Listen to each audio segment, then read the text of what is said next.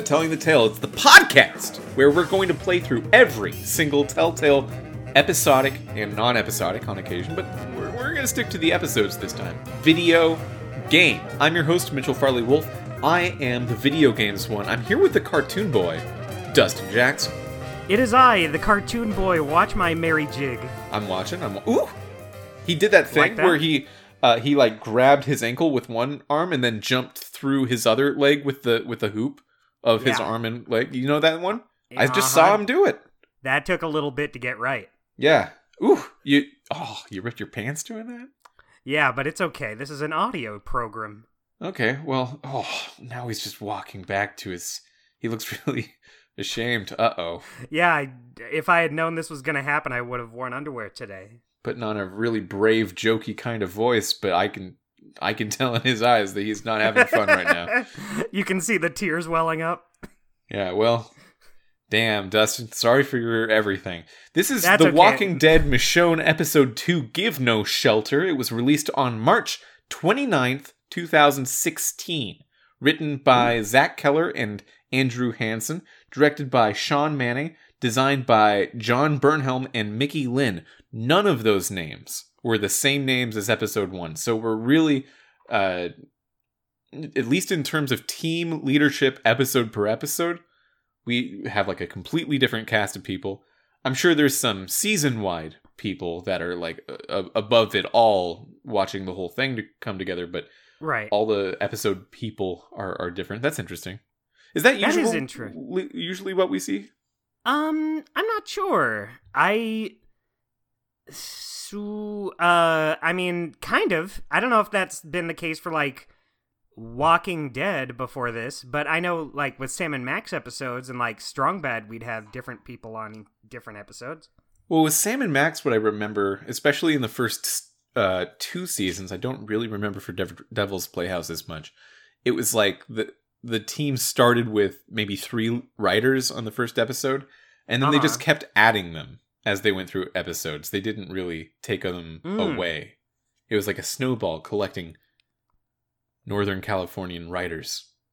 Right, but this time we just have all these new people, all these new names. All these new names.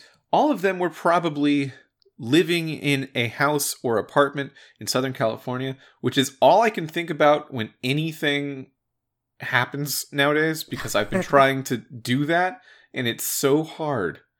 And if you've been following my Twitter, I've put some updates about that, but I unfortunately cannot get a place to rent. I'm working on it. I want to give them my money so bad. I don't know what's happening. I have the money for you all. Let me give it to you. Why are you playing so hard to get? Well, in a lot of cases, I don't have as much money as they're asking for, but I could have pretty close, and in a lot of cases, the exact amount they're asking for. But it turns out that they're fake, or that they don't want to do it right now, or someone else has just got it, or it's tough. I'm not really feeling it today. Yeah, I'm waiting for another economy crash on the housing market so I can get them at a discount. Then just collect them all.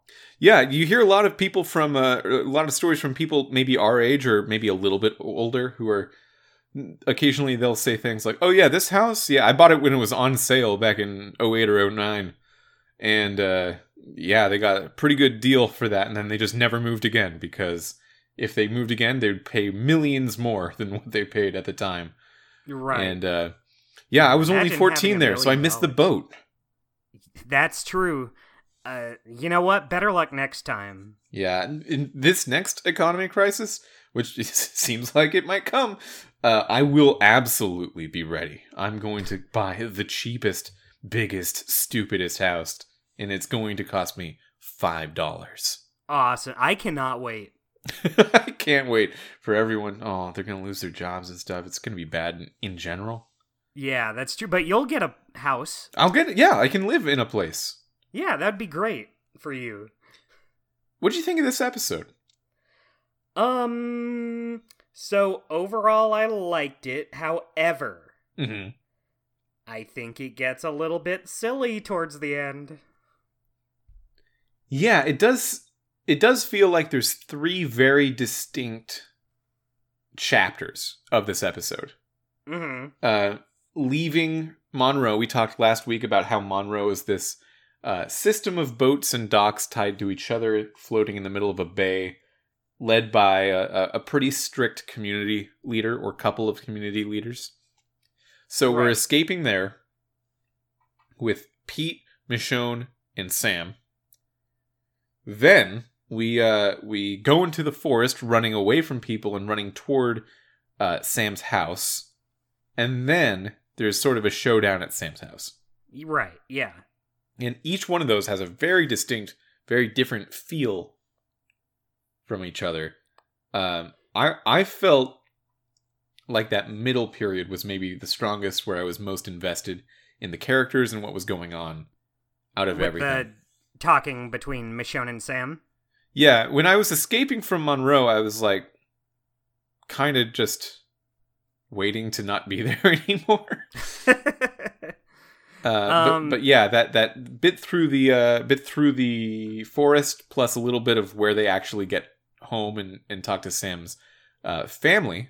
That stuff was pretty cool. But then at the very end, you're right, it got pretty silly pretty fast.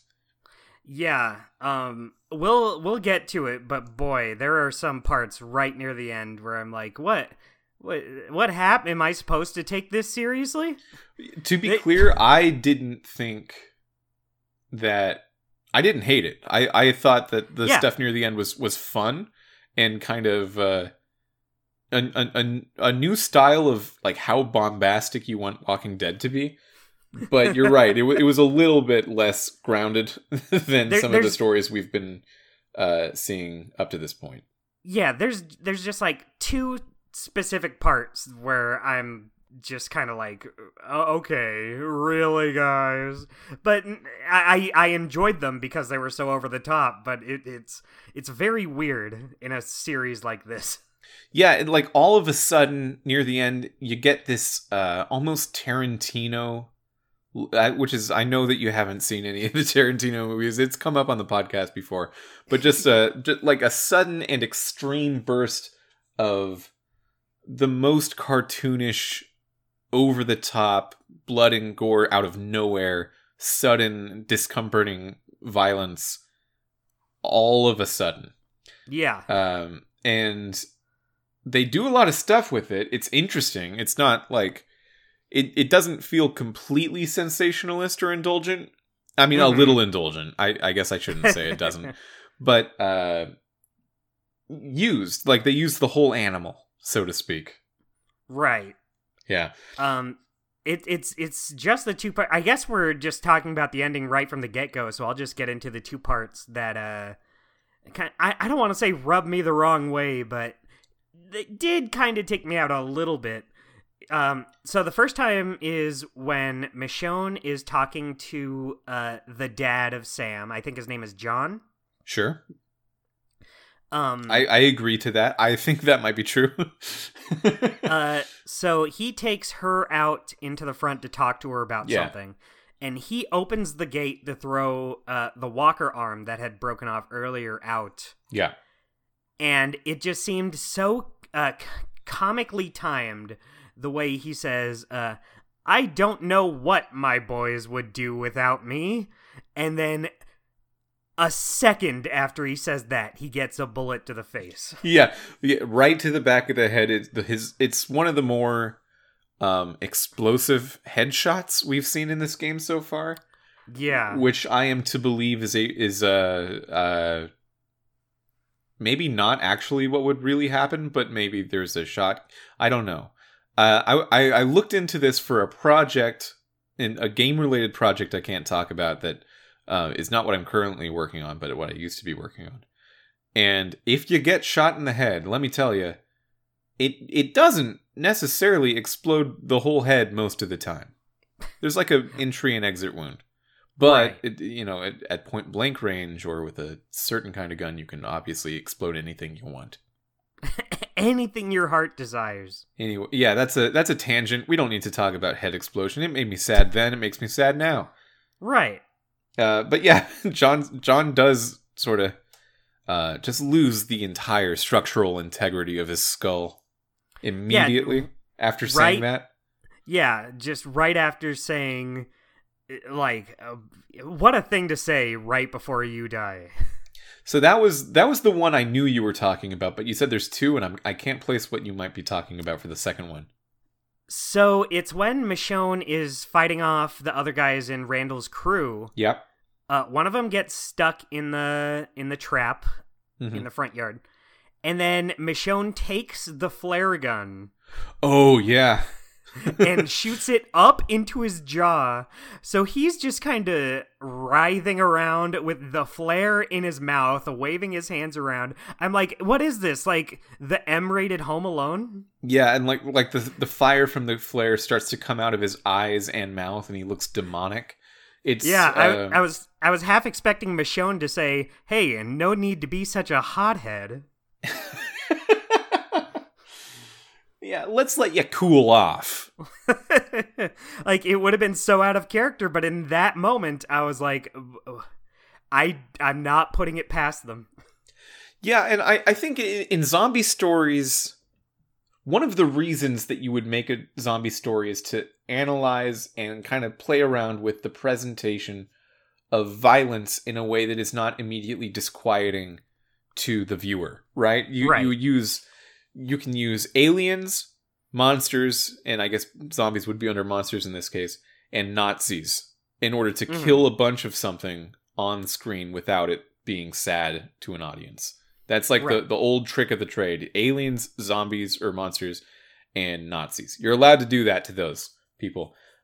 So for them to go this hard into like people, just people that are trying to, in some cases, like maybe not Randall in this case, maybe he would fall into as hateful as Nazis because we don't like Randall. He's just a really mean, murderous guy. But these other Randall two people are just so kind of following his directions and maybe working under the assumption that their community is actually in trouble and they need to do this for them. And they just die. They just straight up die unceremoniously. Michonne stabs one in the head with a knife. The flare gun in the face is one of the most brutal things I've ever seen in a video game. It's one of the worst deaths, especially in a Telltale video game. And we've seen some messed up, but like kind of trying for realist vibes on in the CSI games.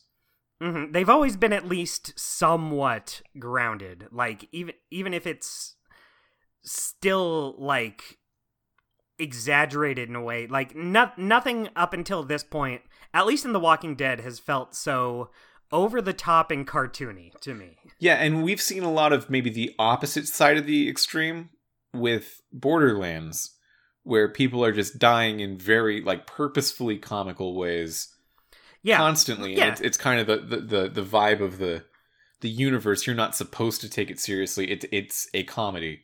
Exactly, it's the tone they're going for. And this is like really strangely in that valley in the middle of those extremes. It feels like it's really going for it, trying to take itself seriously, but also doing the most like just disgustingly over the top, unnecessary death I've ever seen in a video game. And like, there's some messed up stuff in video games. I'm trying to think if there's anything I've seen in a video game that is worse than this, in terms of a graphic death. In terms of something like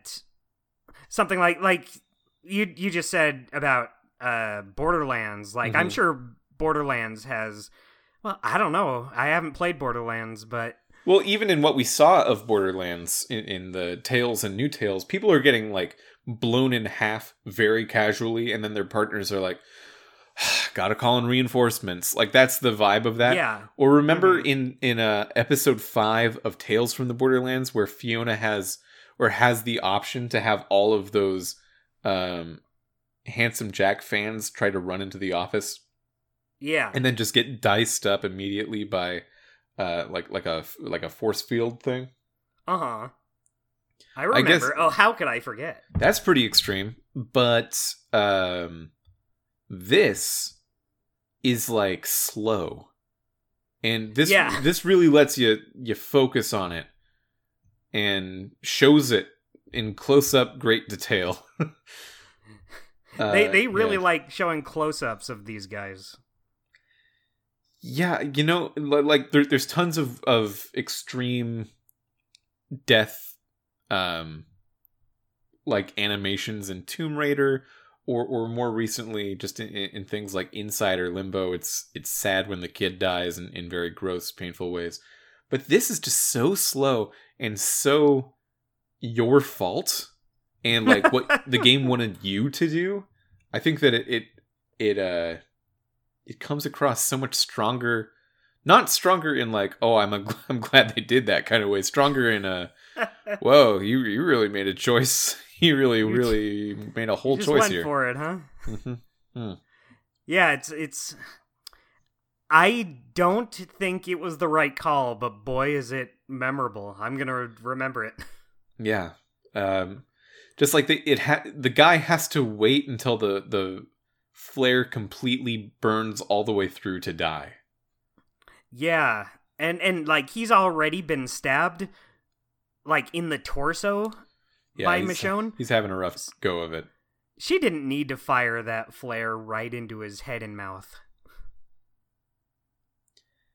Yeah, like you still have the machete. Just keep going with the machete. That was working for you. Yeah, you stabbed that other guy in the face. She regularly, like, very cleanly beheads these zombies. I assume that would still work on a living person. Yeah. Anyway, okay. Yeah, good points. Good points all around. Yeah, they're really the moments that stood out to me the most, even if, like, otherwise I still think this episode was pretty good. I was invested enough.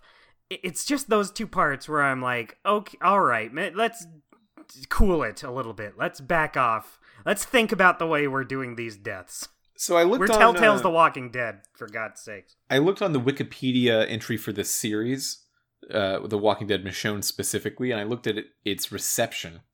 And people, I think, generally agreed, yeah, it was a pretty good Walking Dead thing, but each episode was so short that they couldn't really get much out of it, and there were only a few of them, so it felt to a lot of reviewers less substantive than previous seasons of The Walking Dead or other Telltale things. Would you agree with that assessment? I think I do, actually. I was thinking about how, like, last episode just felt like it was just setting things up, and then this episode starts, we're, like, out of there. Last episode was a little longer than this one. This one was like 1 hour or less, I feel. Yeah. Michonne was talking to maybe a little Sam more on their walk, and that was cool. But then you get to her house, and there's no time for any of these characters to sink in. We have the father, the two little brothers, and I assume an older sister, maybe? Because they talk about the mom is dead. I wasn't sure. I was thinking maybe this they is don't like go into it at all. Like a family friend or like a nanny or a babysitter who was around when the apocalypse happened and just became part of the family unit. She could literally be anyone. I said unient. Unient. That's a good word. Yeah, it's a I don't know what it family, means. Unit and union together. That's pretty. You saved a lot of time. Maybe and then lost it all by explaining it. But yeah, this lady could literally be anyone. They never tell you who she, unless I just missed it. But she could be a family friend. She could be like, maybe the dad remarried. Maybe she's like an older sister. She could be anyone. I don't know. By the end of the episode, I think that was my guess, because they bring up that the kid's mother died. Yeah. Sam and Greg. So Sam and Greg from the last episode, they have two additional younger brothers, younger than Greg, and I believe their names are Alex, and I don't think I got the other one, but one of them was like a really little kid. James and Alex. So their parents are John, who is the person whose head unfortunately exploded, as we've just discussed, and a mother who seems to have died before. Yeah. The Walkening. The Walkening? Do we have a name? The Walkening. That's my new name for it. But for just the zombie apocalypse? yeah, for when the walkers started. Oh, I mean, that's a good... I mean, it's just as good as calling them walkers, I think. Yeah. Well, these people actually call them rotters because they rot. Dude, was it the people just, like, on the ship that called them that? I think it was Greg. I think it was Greg specifically said rotters. Oh, weird, because Sam calls them walkers in this episode. Well, yeah, I think she realized her one was like a little bit dumber than walkers, but they're both playing on the same field. Yeah, you know what? I guess we can just play around with whatever we call them. Yeah, this is the man that makes $2 an hour making fun of the man that makes $1 an hour when you compare walkers and rotters. They are not good names, period. Yeah. They real suck. I still hate it. Like, they have every aspect of pop culture except zombie movies. It sucks. Yeah, I can let it slide just because usually these stories are good enough that I'm like, okay, you call them whatever you want. I like these characters. I like what you're going through. I like your whole deal. But it gets silly as it goes on longer and people start calling them different things. Yeah. These fluffers are really messing up my groove. You've seen that Joel Haver video, right? Yeah, I think so, yeah. That's all I think of anytime they say any word for these guys. What was one of the ones he used in there? Like freakers. No, freakers is real. Something like that though. Jitterers. Skippers.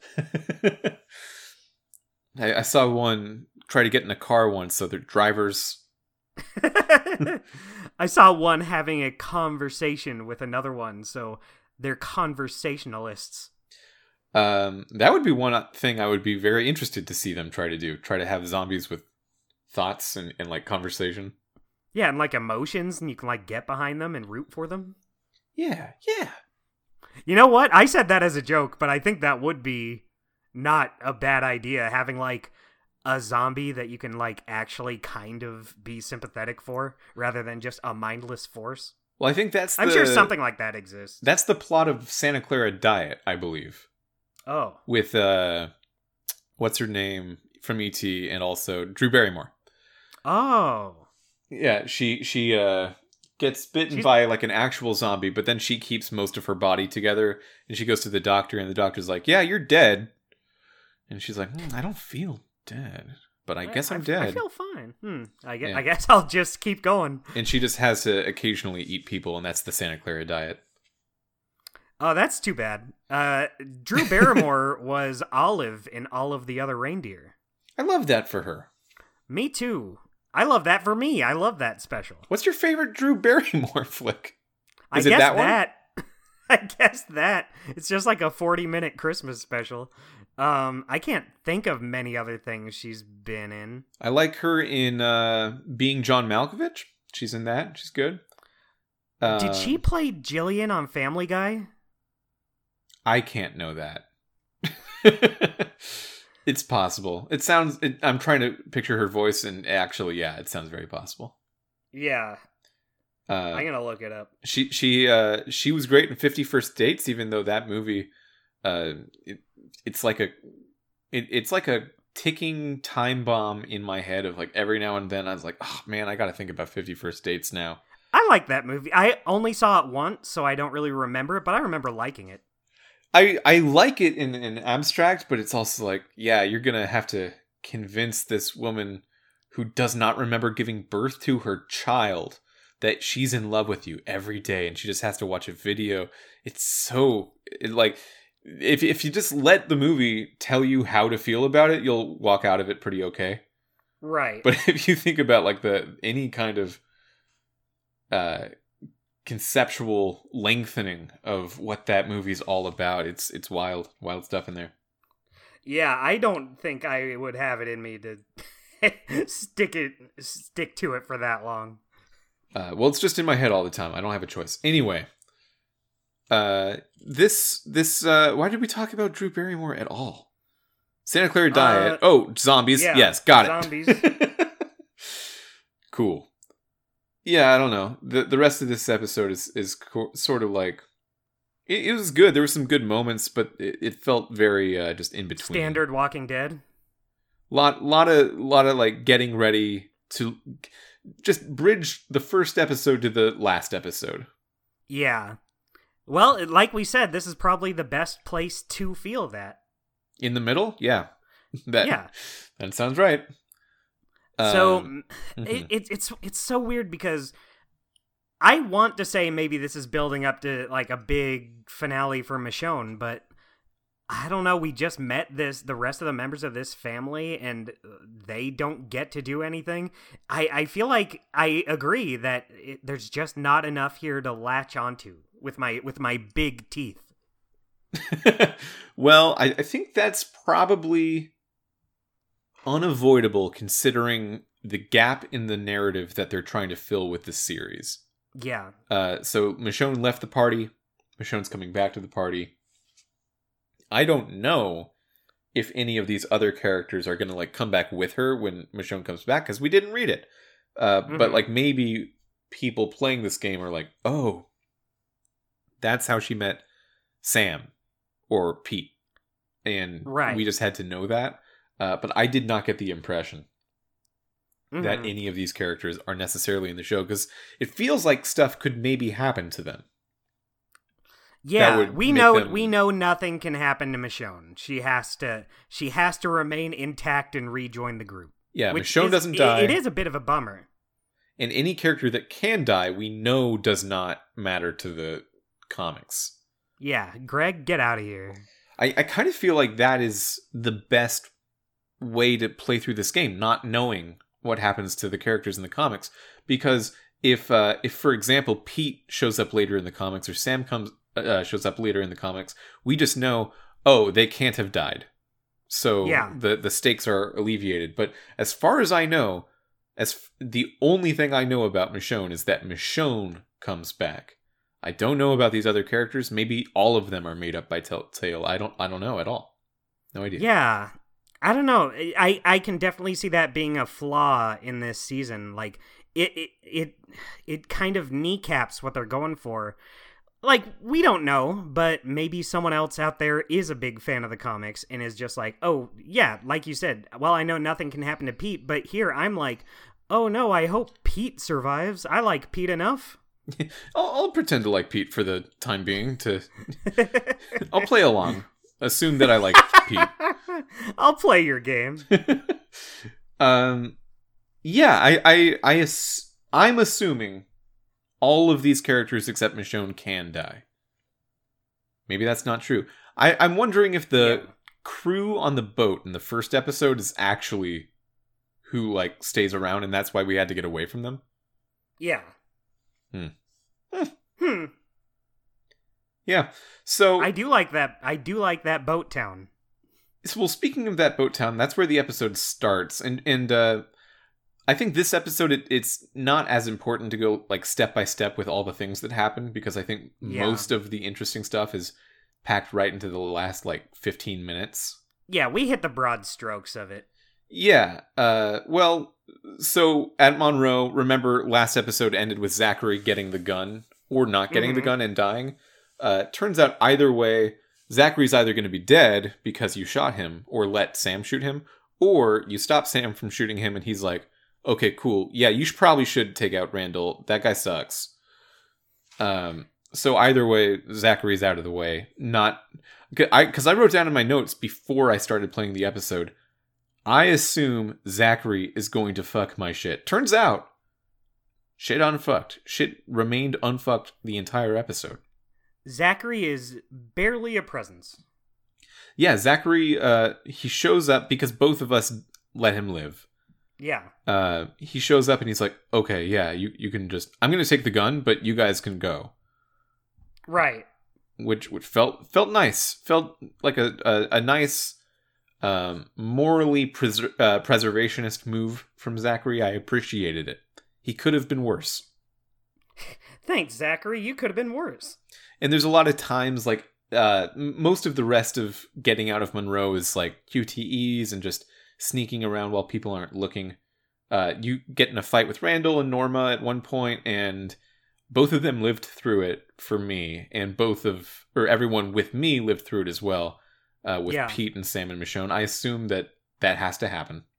Yeah, I would assume so. First big choice is Pete volunteers to like give himself up, and then Sam and Michonne can get away while Pete's distracting them. Did you let Pete go, or did you stop him? I tackled him. I didn't let him do that. Ooh, interesting. I let him do it. So what happens? Nothing. Well, what do you mean, though? he just goes, comes out and is like, all right, I'm coming out. I got my hands up. And then he distracts them long enough for Michonne and Sam to escape. Okay, so for me, Pete was with us the entire episode. Interesting. Pete was not with me at all. That is a huge difference. That's significant.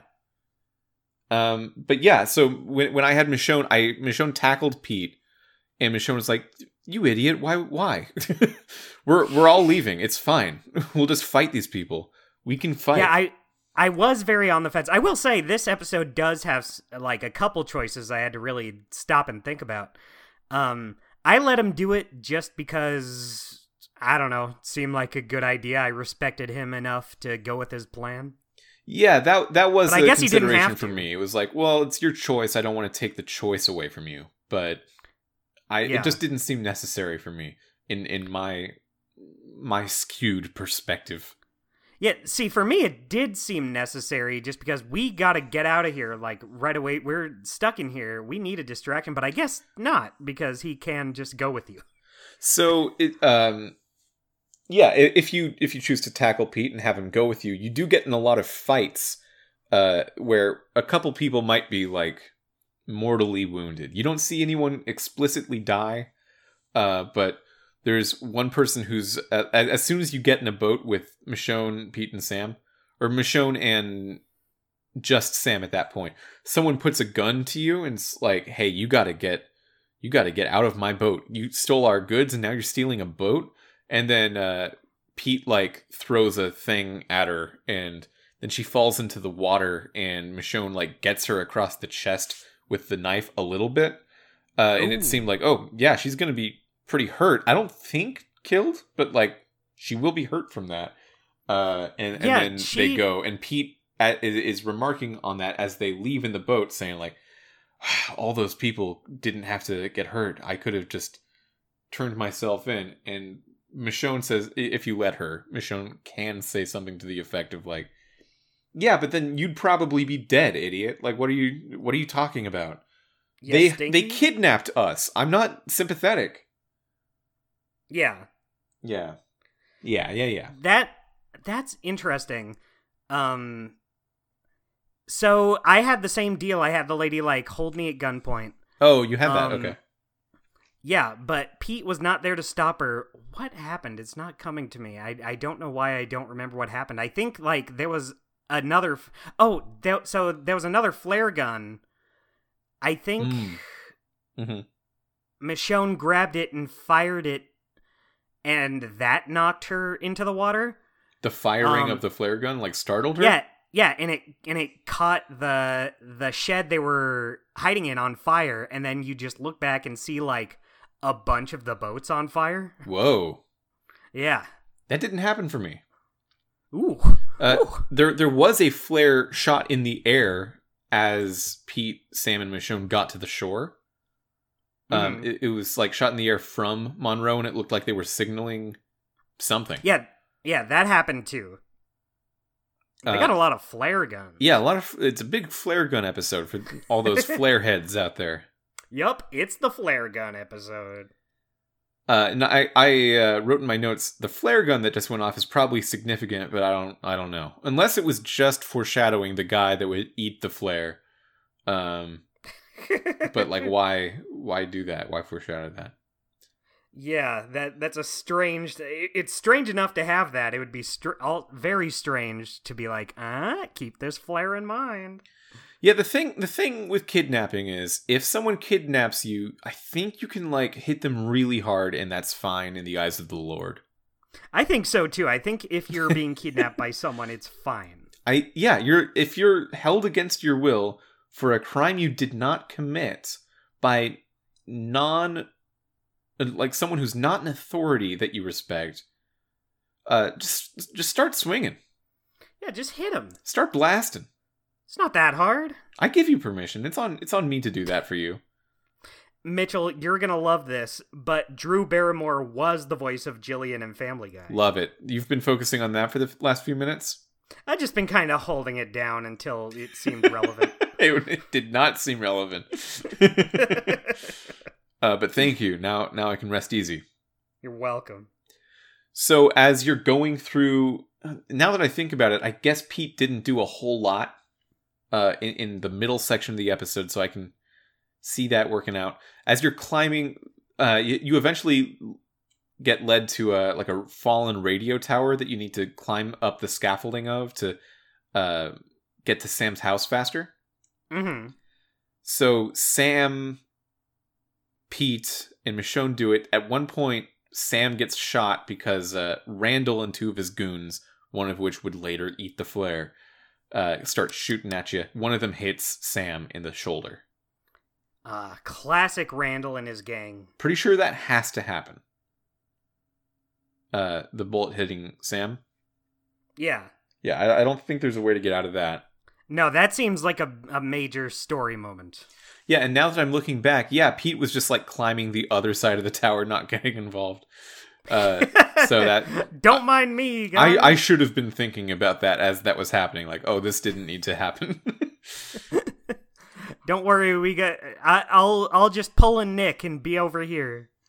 And then eventually you get led to Sam's house, where John, Sam's father, comes out and greets you and is very skeptical of you at first. And then there's the blonde woman who we were unable to place the role of. She also like held you at gunpoint at first. And you have the job of removing the bullet from Sam, sterilizing the wound, and cauterizing the scar. And it's all a bunch of gross ways to do it by just, pouring vodka in there and then using a fire poker to cauterize the wound. Yeah, pretty good. Yeah, pretty good primitive medical stuff going on there. Good stuff. Yeah, I mean, it works. It's a situation like in the first episode of season 2 where it's very gruesome, but I mean, like, I guess realistic enough. I don't know what I would do in a situation like this. The tools are there. Yeah, and I kind of get the idea that the reason that it needs to be this extreme and this like chaotic in trying to cure the wound is because the authority figures here, that the dad and the whoever girl, are initially very skeptical of you, and I think the story is just like not interested in telling that kind of story right now. So it's like a way for you to get in their trust very fast. Yeah. You cure the wound, so you're just done. They're judgy at first, and I think they realized, oh, we did this like 4 times in the last 2 seasons of The Walking Dead. We don't need to have this exact dynamic right now. Yeah, exactly. Good. Let's just have them trust you. Let's skip that part. They can see you're trying to help her. Yeah. Then there's another... Oh, I forgot about this until right now, because I played the episode a few days ago.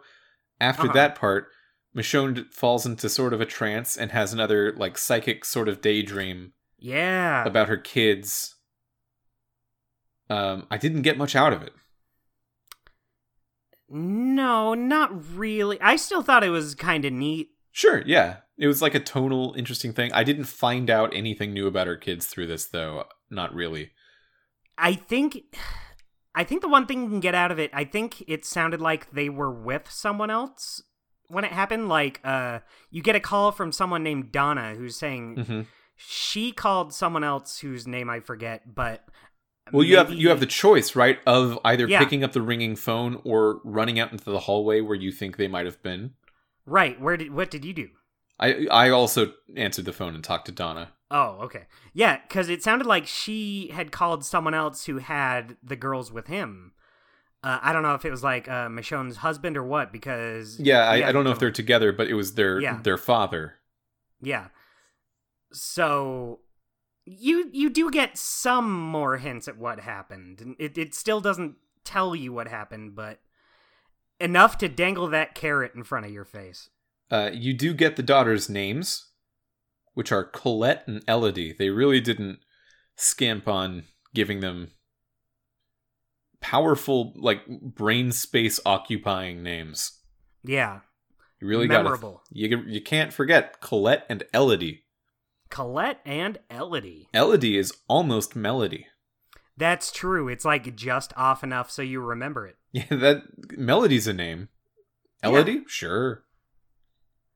Maybe I'm Lodi? Maybe I'm displaying my naivete, and Elodie is actually a very common name. I just don't know. Yeah. I know Colette's probably like a common-ish sort of name. Yeah, I've heard it before. I have heard Elodie before. Oh. Yeah, in the show OKKO. In my freshman year of high school, I dated a girl for 1 week named Melody. And how did that go? It was a week, you said? Bad. Oh. It went very poorly. She soon after that dated one of my good friends, and I was like, dude, I guess sucks. I guess you gotta. And now we're still friends, but like I think we haven't talked about that in probably how old was I? 13, 14, 15 years, I guess. Wow, that's quite a situation. Yeah. And you just remembered it just now. Well, it's definitely my closest word association with, like, if anyone wants to say the name Melody, I'm like, oh no, I got a thing. I've definitely got something back. I can think about if you want me to get lost in reminiscence. Stand back, because I got a story. Yeah, so John then takes Michonne on a little walk, and for me, Pete was yelling to John of like, hey, you got to get out of here fast, and John sort of looked like he was taking it to heart, but considering how soon after this that John dies, again, it doesn't really matter that Pete was there, making the narrative flow regardless of what you did. But John starts talking to Michonne, and he asks her if she's got kids. And I wanted to just like this series does this a lot of like they're only gonna let you tell some of the truth. Because you can either say no or 2 kids, and the truth is I had 2 kids but don't now. Yeah. But it just won't let you say it. It just won't let you get there. It's an interesting like force of a choice where you just can't be the person you would be. All of the choices are still like in the style of this character Michonne, who's got her own personality, but you can just direct what aspect of her personality comes out rather than actually making choices for her. I like that. It makes her stay a character rather than just a blank slate you're projecting yourself into, I guess. I guess I would say that if it weren't for the fact that Clementine and Lee are that, and they're still very good characters. They're still very great characters, better than Michonne, I'd say. Yeah, I agree. Well, yeah. So then Randall and his guys show up, shoot John in the face, the flare gun incident. Then we get Randall and we corner him in the garage. No one besides John has to die from the good guy side. And they take his hands. They take Randall's hands and press them into this vice. Like a tool. I think he table. Deserves it. Yeah, it looked painful, but also not like completely hand-breakingly painful. Yeah. So they exercised restraint, and he probably deserves a lot worse. Mm-hmm. So they start talking to Randall for a while, trying to maybe get some information. They don't get a lot of information.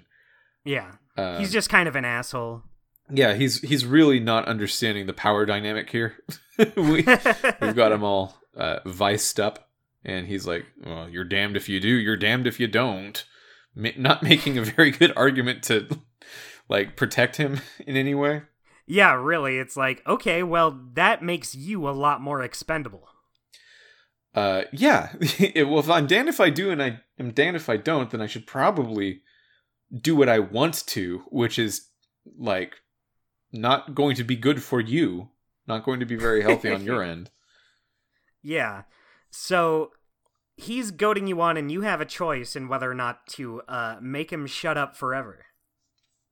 Well, As in before kill him. that, he gets like Oh. a radio call. I think this is kind of important. Right. I forgot. He gets a radio call from Norma, his sister, who is the actual leader of the community. And you have a choice of how you handle this in a few different like choice moments.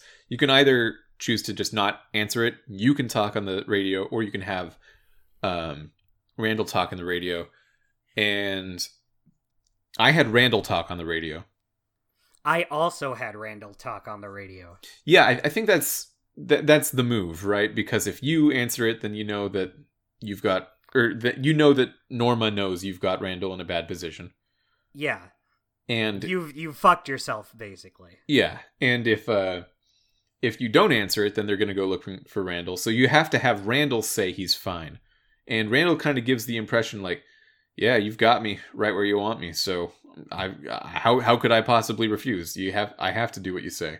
And yeah, he says, I'm not looking to get any more broken fingers. And then there's a very cool mechanic where you hold the button down on the radio by holding a button down on the controller, and you'll just keep the broadcast going to Norma as long as you want. Like you can at any moment take the finger off the radio.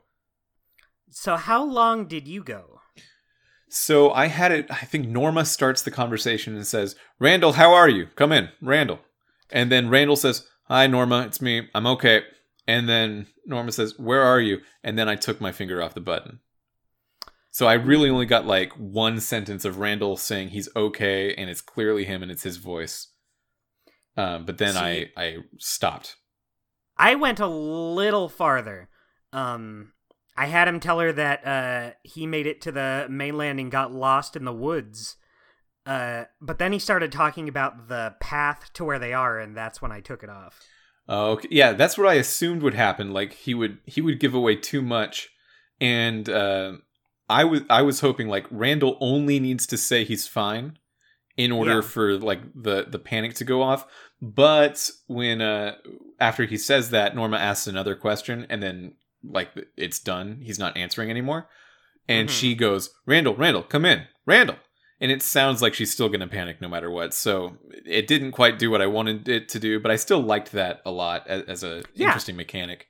I did too. I liked that mechanic a lot. I do wish they did a little more with it. Like maybe they let you like cut him off and then let you bring it back to him and see what he'll say. Mm-hmm. Like be like, look, don't tell her where this house is, and then you could bring it back. So I thought it was a good mechanic, but I wish they did a little more with it. Yeah, this makes me very curious about how... I don't often think about this in Telltale games because so many of them are done within the same format. But I'm really interested in how this is programmed. Like how... maybe it's just a sequence, and then if you get to a certain part of the sequence, they put a flag of, okay, he said this, so we turn that Boolean from false to true, and then you can read those Booleans later. That would be... I would be interested to see how that works under the hood. Yeah, definitely. Yeah. So then after all that, Randall says a bunch of shit about Michonne's kids and just is a rude guy all around, not taking his stature of kidnapped victim very seriously at all. Yeah. And for me, the choice between killing him and not killing him was represented by advice I received from Pete and Sam. Ooh. Because Sam, being that Greg and her father are now dead, Sam's like, yeah, absolutely kill this guy. If you don't, I will. Understandable. Yeah, she said that for me as well. And then Pete is like, dude, what are you doing? If we kill this guy, we're going to be on Norma's shit list forever. She won't stop. Yeah. And then they both walk out of the room. And then I definitely shot him right in the face immediately. I did it immediately. So I did not shoot him, even though I wanted to. Had a feeling. I think the difference is Pete was not with me. I feel like if I killed Randall, they would just straight up kill Pete. I feel. Yeah. I think about how Carver, like when we killed one of his guys, he killed I don't remember his name. Walter, that's it. Yeah. Yeah. He just straight up kills Walter. I think what's going to stop them from doing exactly that? Even though Randall is extremely dangerous to keep around, he's saying like he's just going to kill everyone, including the kids. And that's not cool, but I feel like, if we had killed him, they just would have straight up killed Pete. And I feel like we were at least in a position where we have leverage with him alive. Yeah, with Randall here, I could imagine this being a harder decision for me if he was saying things like, look, you've clearly got me at a disadvantage. Let's haggle here. I can tell them to, if I didn't have Pete, let them go. Or I can tell them to give up the search and just let you go. You clearly don't have the goods here. If you let me go and give me like one can of food, I'll just walk away and it'll be fine. If he said that, even though I might not believe him, that'd be like a reason for me. But he just kept going on about like, as soon as I get out of here, I'm killing all these kids. Like, okay, well then I won't let you do that. What are you talking about? Yeah. That seems very strange for you to argue in that way. Yeah, I did have to pause it and really think about it since, I definitely want this guy dead. I feel like if it weren't a situation where I was missing someone, like they had one of my people, then I would have just gone for it. Like, this is a dangerous guy to have here. That makes a lot of sense to me. And another thing that went through my head was it's not a matter of morality because Michonne just straight up killed his other two guys who probably were not nearly as bad. Yeah, this is an interesting trope in video games and like genre fiction in general, like this, where you kill a bunch of goons and it's fine, and then leading up to the main guy, and then all of a sudden, like, good guys don't kill main bad guys. for some reason, it's suddenly more important to like not pull the trigger because this guy has dialogue. Yeah, like Randall is straight up saying like, oh, I can tell you like to kill, and he's kind of goading you on, and it feels like what they're going for is having Michonne be like, no, I'm not like you, I'm not gonna stoop to your level, when she just annihilated two people. Yeah, well, the only reason I was thinking that I shouldn't do this maybe is because I have Pete, actually, and I think he's gonna yell at me. He's more of a pacifist. He's a really nice guy. He wouldn't do this. Right, you don't want to get on Pete's bad side. Yeah, he's gonna make me feel sad, and in a 3-episode arc, that might be like the most consequences I could withstand. Because if all these characters die, I'm like, well, that was 3 episodes. I'll move on to the next Telltale game. Basically, yeah. If I had Pete with me, I would have just straight up killed Randall. Because it's like, who cares? What, like, are they gonna come for me? Fine, we have his rifle. We have a lot of people. But just the fact that they had Pete made me be like, this guy is better as a bargaining chip. Yeah. Like, probably still not a good choice to make because, like, what's gonna happen when you give him up? Are they just gonna leave? No, probably not. We have a whole 3rd episode to do.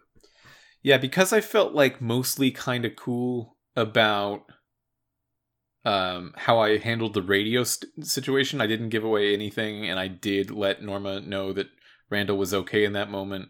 I just felt good about it in general. I felt like nothing he said has been convincing at all to keep him alive. In fact, he seems almost like he wants to die. Like he's playing some 4D chess and doesn't recognize the 2D chess mate right in front of him.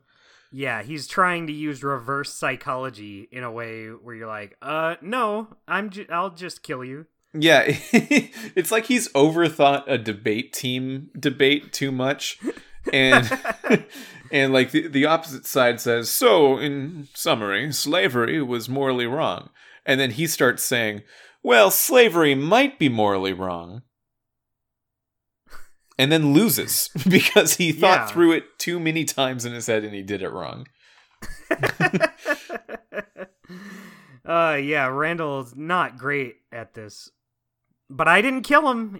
I guess it worked. Well, no, that specifically didn't work. What he had to say had no bearing on whether or not he lived or died. It was just purely because of Pete. But even then, I don't know if I stand by my choice, because this guy is a dangerous maniac. Well, I'm glad that you have the choices you have, regardless of whether I agree with them or not, because not having Pete and having Randall alive is very different from the way my episode ended. So we're going to get some different endings in this season, probably. Yeah, I wonder if, since this isn't tied into the Clementine story... Well, no, I was going to say maybe they're allowed to go further and wilder with the endings, but it's still Michonne. She has to live. Yeah, I think probably it would be too soon for these characters to show up, if Telltale wanted them to, in season 3, but maybe they like make a cameo or something in season 4 if they can read the save data. I don't know. Yeah. Everything I've seen makes it seem like Michonne is very isolated and very separate, but yeah, maybe. Same. I would be very surprised if any of this carried over going forward. I think that's part of the reason that maybe I haven't been as invested in like making absolutely sure. I'm happy with where my decisions have led me, but being absolutely sure what I'm doing is right all the time in Michonne versus one of the previous seasons, just because I know it's like, okay, 3 seasons and then I'm out.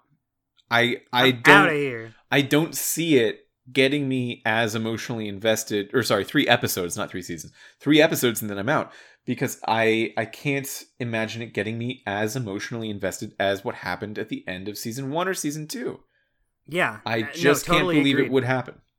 There's just no time for it. Like, and like I said earlier about the people in this house, like, this episode ends and you barely know any of them. Like, you have a conversation with the blonde lady, but her role is still unknown.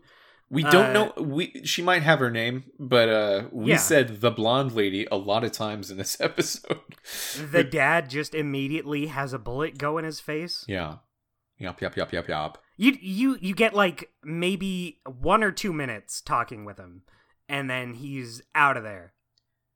And then the kids are traumatized by the loss of their brother and all this shit going on. So I guess I don't expect them to be like massive players right away, but I also don't see me really getting to know anyone that's left. Yeah, I think there's a lot of comparisons here to 500 Days that you could make, because those weren't even 3 episodes. Those were each a fifth of 1 episode. Very small amount of time. But those things within their own little scope of story did have emotional resonance, where I think it has some. It's not like completely soulless or anything, but it's definitely struggling to keep me as invested as either the 500 Day stories or anything in the main seasons. Yeah, I think the thing about 500 Days, I know when we played it, it was still kind of a mixed bag. Like, you can't be super worried about all these people, but sure, yeah. I could respect I thought what it was doing was very interesting, just showing like little pockets of this world. I think it did a better job of conveying that, look, you're not going to be with these characters for a long time, but they still have like real stories that are happening to them. And I guess this one does too, but like, these other characters are just like such non-players, and it doesn't feel like we're already going into the last episode, and I feel like they're just, maybe there will be, but I just feel like there won't be time to give them the spotlight at all. Yeah, I think it's like the length of the season is long enough to give it its own set of expectations, but the content of it is small enough to not reach those expectations, because it probably is of the emotional weight of 500 Days, but you just don't expect much from those little vignettes in 500 Days. So they were all, or at least most of them, 3 out of 5 or so, were pretty satisfying little bits. I think about the Bonnie story in 500 Days a lot, of just following, or not following anyone, but like you go out into the cornfield and you have to just swing at someone you can't see, and then it was the woman who didn't, that you accidentally killed her with the thingy, whatever it was. That was heart-wrenching. That was a real bummer. I was sad playing it, and I had an emotion. And in this case, maybe it's just because I've seen so much of The Walking Dead now that I kind of know, like, oh yeah, I'll feel sad. I'll get there. And I'll just I'll interpret that more academically than actually emotionally. Right. Yeah, that could be it. I feel like maybe it is just the expectation. Maybe since this is like, there's a focus here still. We're still focusing on like a character and the characters around her. And it feels more like an actual season story, even if it's not. When you go into 500 Days, you kind of know what to expect. Right. So I think the fact that you're able to get anything out of those very short stories is more impressive than what they're giving the characters here. I totally agree. That makes a lot of sense. And I think that you said it well. Thank you. I tried. I practiced it for hours. So, yeah, I think we just go into our segments. I think we're done. I think so. There was really not a whole lot to talk about this episode. Yeah, it seems premature, but it just isn't that long. We've talked for, at this point, about the same amount of time as it took to play through it, so. Yeah. Maybe it'll have like a big grand finale. So I looked on How Long to Beat, and they actually do have them set up for, like, per episode. Episode 1, it had like at 2 hours, and then episodes 2 and 3 were each 1 hour. Jeez, 1 hour for the third episode? That's not enough about time. As much time as we had for this episode and the third episode. Oh, jeez. It's about what they do with it more than anything, but yeah, I think I agree. It's not necessarily a great sign. I haven't been hating what I've seen so far. It's just no, it's been fine. I think it's just more when I'm thinking, like when I was playing it, I didn't have these problems. When I was playing it, I was just like, all right, let's see where this goes. It's only in retrospect thinking about it where I'm like, oh, well, these characters didn't really do anything, and I don't think there's going to be time for them to do anything. Yeah. In a let's see where this goes style story, you only really know how you feel about it once you've seen where it went. Yeah, exactly. So, yeah, maybe it'll be an awesome hour, like just a great 1 hour conclusion. Yeah, maybe there'll be a lot of fireworks. Ooh, yeah, more flare faces. Yeah, but like they're like good flares with like that make like shapes in the air. Yeah, but it's still in his mouth. Yeah, he just kind of becomes known for it. Mm-hmm. It's like a party trick. It's like there's a party in his mouth and everyone's invited. What's your golden moment? Golden moment was I actually really liked when you were talking on the walkie-talkie, making Randall talk to his sister, Norma. Because even though it wasn't that long and I wish they went further with it, I just thought it was a cool little moment that you were given that freedom. So I don't think that's something we've seen in a Telltale game up until now. Yeah. It's some new stuff. It is a cool moment. I'll skip ahead a little bit and say that how to handle that was my choice cut. So we both had it, but for different categories. That might be a first. No, I feel like we've done that before. We have to have at some point. Yeah, 80-something episodes. We almost definitely have. We've done everything, actually. We've done all the different things you can do. That's true. No more surprises from here on out, everybody. You heard it here first. So my golden moment is very related to that. I just think putting Randall's hands in the vice is like a really powerful. When I saw that, I was like, ooh, okay. Yeah, it's a really powerful vice. Yeah, very, very. Is vice the word for that? Is that a vice? Like, it's a thing on a tool Yeah. table that you spin one end and it like it clamps down. Yeah, you want to know how I know that? Hmm. The Sam and Max cartoon. There's a vice in there that they use like that? Yeah, there's like a little mini skit. It's like a 2-minute long short between episodes where they use Dad's vice to crush something. Cool. Yeah. I always was like really scared of those as a kid because I had this like fear. What if I put my own head in it and squish it? What if I make the choice to put my head in this vice? Yeah, and my dad was What like, then? my dad, I told this to my dad once, and I remember him going like, "Oh, I've just not done that, so it's been great." And that is good advice. Yeah, and I had to be like, okay, I guess I just also won't. Okay, if you're sure about this, Dad. So, I went into my choice cut already. So, what's your choice cut? Whether or not to kill Randall, just because Sure, yeah. there's weight to both sides. I was just agonizing over which one to pick, because they really do make you want to kill Randall, but yeah, I feel like it would have been easier for you just because Pete was there, but for me, I had an incentive to keep him alive. Yeah, so that's interesting. Out of the 2 things for our golden moments and the 2 things for our choice cuts, all 4 of them are about this one scene with Randall in the garage. And guess what? What? My Are we weekly going guy? into the weekly guy? My weekly guy is Randall. Hey, Mitchell, you're not going to believe this. Is it really? Okay. My weekly guy was Randall, but to be perfectly fair, I feel like he's one of the only characters who really makes a big impression in this episode. Yeah, it could have been Sam as the alternative there. I didn't really get much from Michonne herself. Didn't really get much from Pete.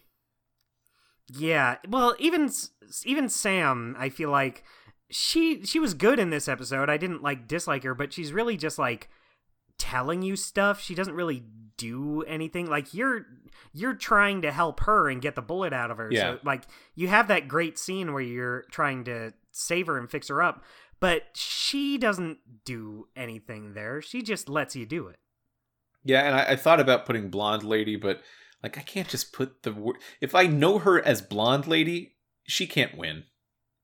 Yeah. Randall, meanwhile, is like he is the biggest dick in the universe. I might say he's like the worst person in a Walking Dead game. Or not. Yeah. Maybe even just Telltale in general. He's horrendous.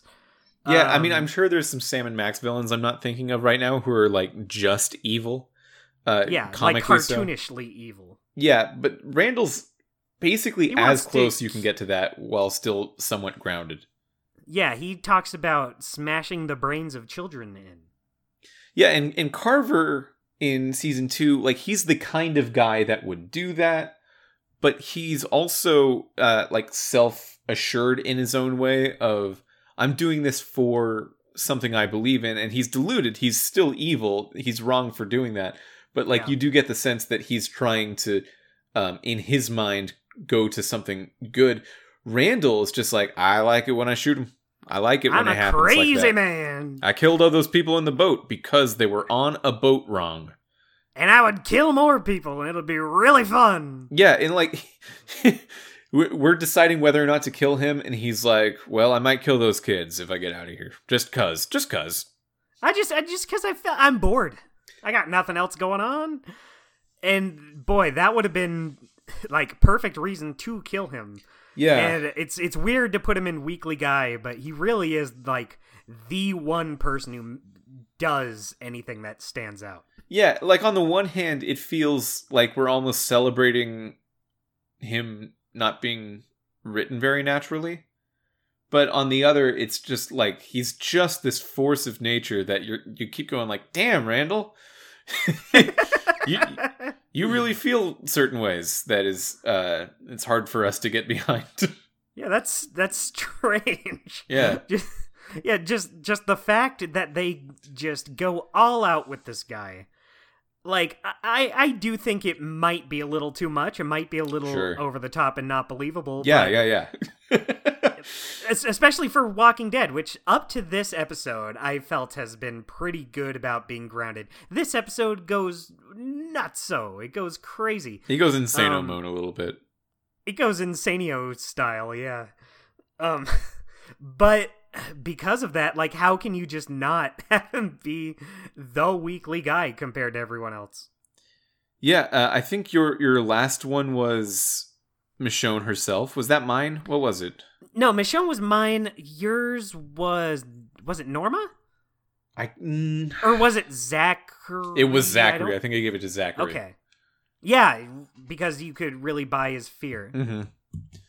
In retrospect, maybe Michonne should have gotten first place for me too last episode, but I was still at the point where, like, I don't know what her personality is, because my personality has been, or her personality has been given to me in choices that are very, like, polar. So I was choosing things for her and trying to build up a personality, but, like, she's not blank slate in any way. She has a pre-established thing, so I was rubbing against that a lot, but now I feel like I get it more. Although I'm still sort of unable to put it to words. I don't really know what I think of Michonne. I just feel like I have a better understanding of what the writers are trying to do with her. It's hard to describe her, but you also kind of get her. Yeah, I kind of get it. I feel like I would see a choice for her later on and know if that feels right or wrong for her. Agreed. So that's been the episode. Yeah, it's been a really strange one in retrospect. What's the next episode? The next episode is episode 3. True. Yeah. Everyone get ready for The Walking Dead Michonne episode 3, where we will finish off Telltale's mini-series into the main canon of The Walking Dead storyline. I'm excited to finish it up. Yeah, I'm even though I can't see everything getting the attention it needs, I am curious to see exactly where it goes. So I believe the very next series that we do after Michonne is a long-awaited, interesting kind of game. I think we're headed into Minecraft Story Mode, Season 1. Yeah, I'm interested to do this because, like, at least with Walking Dead or Sam and Max or something, you get the gist of, like, what the tone is, what the characters are. Minecraft is not that. So seeing what they do with that, it could go anywhere. Well, I have seen some of it. I played half of the first episode via Netflix when Netflix had their own sort of, like, cooled down version of the game that was just the choices. And kind of if you've seen Bandersnatch on Netflix, they do the same thing where it's just like a choose your own adventure kind of short film, or long form film. That's a fun name, Bandersnatch. Yeah, it's from the Lewis Carroll poem of the Jabberwocky. And it sort of played like that. I didn't finish the episode, but from what I saw, it was very child oriented. Interesting. Yeah, they brought up in an interview at one point that most of the stuff they'd been doing is fairly mature, but the interviewer asked them, but then they said, well, you know, back in our history, we've had a lot of child-oriented things like Sam and Max and Strong Bad's Cool Game and stuff like that. But that always struck me as like a weird comparison. Yeah, I don't really consider either of those, like... I guess a kid could play them, but I never considered them, like, games for kids. Yeah, to be fair, I was definitely interested in them as a kid. But they are, like...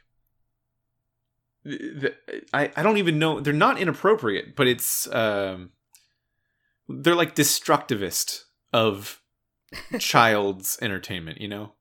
Yeah. They don't... They're aware of being children's entertainment in a way that is very meta at times. So Sam and Max will beat people up and use guns to intimidate. And Strong Bad, I guess, says crap a lot. It's not as strong as in Strong Bad as it is in Sam and Max. Yeah, I would probably consider Strong Bad like the closest thing to something that like a kid could enjoy. Well, Bone, I think, is Bone. Bone's probably like right on the True, thing. true. Yeah, but Minecraft really is, from what I played, like a very family level PG or even lower maybe kind of story. That'll be interesting since like it feels like after they switched to the Walking Dead style games, it's like purely mature rated games and series. Yeah, it's like a fairly mature take on Batman. I don't think Guardians of the Galaxy is going to be very M-rated, but it's going to be, you know, the It's Guardians of the T-rated. Galaxy are much more aggressive in their way of solving problems than like the Avengers. Yeah, I wouldn't call it like some super kid friendly. Yeah, like a lot of them skirt the line of being, oh no, kids would like this, but also like jokes are sometimes that guys get shot straight in the face. and I guess Yeah. that's like a rude joke to tell a kid, probably. They probably wouldn't get it. Yeah, they wouldn't get the nuance behind it.